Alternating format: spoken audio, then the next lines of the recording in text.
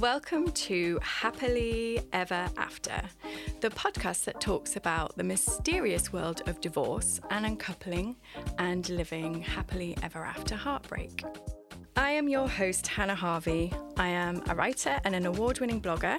I am also the founder of the divorce retreat Heartache Hall, which you can find at heartachehall.com. It would make my day if you could subscribe and leave a review so more people can find this podcast. I would also love to hear from you. So contact me through Instagram at HHarveyWrites with your stories of divorce and heartbreak. Any thoughts you might have on the episode or even questions you might want answering. And as always, you can find all the details from the episode in the show notes. Hello and welcome to Happily Ever After, the podcast where we explore all things divorce and heartache, but leave with hope. I am your host, Hannah Harvey, and today we're talking about building your team. Now, anybody sort of around my age will remember Jim'll Fix It. I'm not going to talk about that bit. What I want to talk about is when the Scouts wrote to him and said they wanted to eat like fast food, burger and drinks on a roller coaster. So they all go onto YouTube and watch this. It's hilarious. So they get on the roller coaster. They're sitting there with their burgers and bottles of milk. That's how old it is. And basically, they're going around the roller coaster trying to eat their burgers. Their drinks are flying everywhere. And that, for me, is what divorce is like. So one of my biggest achievements during my divorce was to build a team so I could metaphorically give them my bottle of milk and burger to hold. So you can go around the roller coaster holding your own burger and bottle of milk, but I really wouldn't recommend it. And if you need further convincing, did you know that asking for help is an act of bravery? So I am reading Ryan Holiday's Courage is Calling at the moment, and every chapter is something I wish I'd heard in assembly at school. It's so good, and it's so perfect if you're going through divorce because, let's face it, you definitely need courage at times. Now, this is what he says about speaking up and asking for help. We are as sick as our secrets. We are at the mercy of fears we dare not articulate, paralyzed by assumptions we refuse to put to the test. It's okay to need a minute. It's okay to need a helping hand, to need reassurance, a favor, forgiveness, whatever. Need therapy? Go. Need to start over? Okay. Need to steady yourself on someone's shoulder? Of course. You won't get any of this if you don't ask. You won't get what you're afraid to admit you need. So ask now, right now, while you have the courage, before it's too late. We're in this mission together. We're comrades. Ask for help. It's not just brave, it's the right thing to do. That's cool, right? Are you convinced yet? My suspicion is probably not, because we can all come up with 1,000 reasons why we should really do it all on our own. So I'll carry on. My superpower is putting out fires and problem solving. Give me a situation and I'll go all in and have it fixed by tea time. You need a cherry picker in an hour? No problem. You want me to reinvent the wheel by Friday? Leave it with me. I think especially as women, we can feel like we have to do it all. It doesn't count if I haven't done it. And you might say to yourself, well, my mum and my grandmothers, they did all the childcare and the cleaning on their own whilst holding down a job. I owe it to them to do this all by myself. And then the world will see that I am good enough. Just a sad little heads up. This isn't going to happen. There is no medal for doing it all by yourself. And the problem with divorce is that you are the golden goose. You know, if you flog yourself too hard, there's gonna be nothing left. There will be no golden eggs at the end of this. Divorce is traumatic, and your brain is very busy dealing with the shitstorm that's going on in there. This means you need to slow everything down. There are times when you need all your strength, resilience, patience, and general sparkly you-ness, so you've got to give yourself a break. You need plenty of time to look after yourself, making sure you're eating well, getting lots of sleep, and taking time to acknowledge your feelings. And you need to reduce stress as much as you can.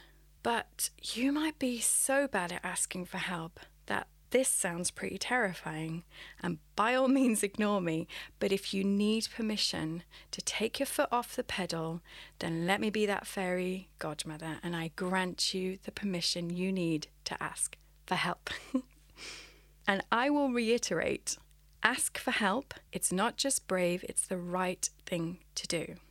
I'll also go one further and say this is self-care, and it's an opportunity to demonstrate to your children or anyone else around you who might need to see it.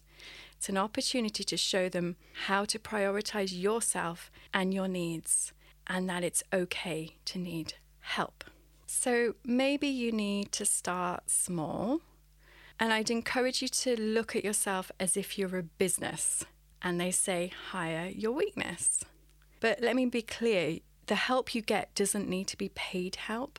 But if you go along the lines of looking at what do I hate the most, or what is causing me the most stress, or what would make the biggest difference, that's a great place to start. So let's say maybe you need a bit of time to yourself so you can do some yoga or just stare out the window and cry. You know, I used to feel really guilty about this one. I felt that I could only ask for help if it was to do something like go to work or to an exercise class, something along those lines. If this is you, feel free to make something up. You can have like a meeting with Dr. Von Gooseman or something and give yourself some guilt-free golden time where you're really taking care of yourself. It might be that you need some help with cleaning. I used to be deeply ashamed of having a cleaner, but I love my cleaners. Do not make me choose between them and you because you'll lose. And I would give up many things. Coffee, eating out, even sex before I would give them up. The feeling you get when you come home to a clean house that you haven't had to do yourself is nothing short of magical. At a time when you are sad and struggling, having that feeling that someone else is looking after you will bring a ray of sunshine and a lot of hope. It could be as little as once a month to get the bathrooms done, but I highly, highly recommend allowing yourself to have this because you deserve it. Another biggie is getting financial or legal advice or some other thing that is really causing you stress, but you've put your head in the sand and you want to pretend it doesn't exist. Unfortunately, it does exist. And the fact you're ignoring it means you're potentially even more stressed. This kind of help will almost certainly cost you money, but it will give you clarity and space. And shining a light on the thing you're worried about stops it being scary, and it gives you the power to do something about it. So I thought it would be helpful at this point to talk about my team because I've gone all out really, and I don't mind saying that I've got a really good team and these are the people that help me. So obviously I've got like really close friends and family who have been incredible through this. But there's also like I have a therapist, I've had a coach, I have financial and legal help, I've got my cleaners, I have a nanny who helps 2 days a week to pick up my youngest while I'm picking up the oldest, and she'll put a load of washing on and do the dishwasher, that kind of thing. She's amazing. So, there's loads of things you can do. Another one I want to mention is going to the doctors. If you are not coping, go and speak to your doctor. It's free, or at least it is in the UK. Go and speak to them, because you might be able to get both therapy and anything else that you need. It might be the thing makes the biggest difference to your life at this stage. Right, so now we'll have a very quick break, and then I want to talk a little bit about what I suggest you don't do when you're trying to build your team. I just wanted to tell you quickly about my divorce retreat, Heartache Hall, because tickets are now on sale and I'm really excited about it. So, divorce is shit, right? You want to hide in a cave, and I don't think it's just me who feels like that. But you also have loads of practical stuff to sort out, some of which you might have zero experience in. Legal and financial management springs to mind. To survive my divorce, I threw everything at it. I spent a lot of money on different things and learned a lot of lessons the hard way. Now, I know there are many retreats out there, wonderful retreats that get to the heart of your pain. But it was also the practical stuff that I struggled with, particularly around money. Heartache Hall is basically the retreat that I needed, that I didn't even realize I needed. And in my opinion, it's the perfect combination of emotional and practical support. It will save you so much time and heartache and even money, because you'll leave with a really clear plan. And the really priceless thing for me is that you'll find your tribe. A group of women who are going through the same things you are, and together you can support each other as you navigate your divorce. At the retreat, you'll learn how to manage your emotions. You will have tackled your blocks around planning your future and have learned some critical mindset adjustments that give you permission to create the life of your dreams, to connect to hope, and to prioritize joy. So, if you visit Heartache Hall, you can get loads more info. That's heartaachehall.com. You can book your tickets there, and you can even organize a call with me to see if you think the retreat is a good fit for you. Also, feel free to message me through the chat.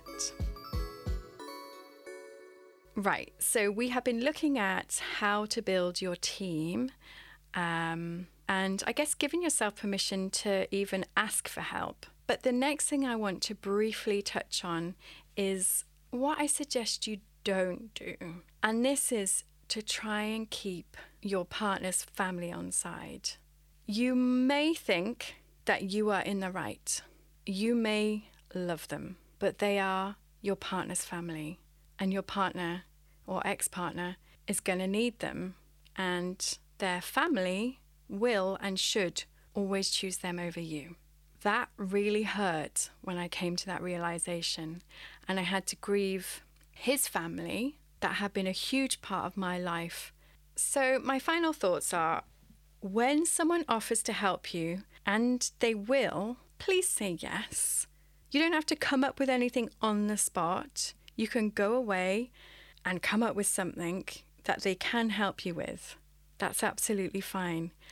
Your people want to help you, and it's a really nice way for them to feel connected to your struggle and to feel like they're helping to make a difference. You'll have your chance to repay them, I promise. Okay, my love, have a great week. Go and say yes to help, and I will see you next week for another episode of Happily Ever After with me, Hannah Harvey. Don't forget, as ever, to review and subscribe. And if you've got a friend who might enjoy this, please do recommend they listen too. Don't forget you can get in touch either through Instagram at hharveywrites or via my website, hannahharvey.uk. I would love to hear from you. And if you've got any thoughts on this week's episode, or if you've got any questions, please do get in touch. See you next week.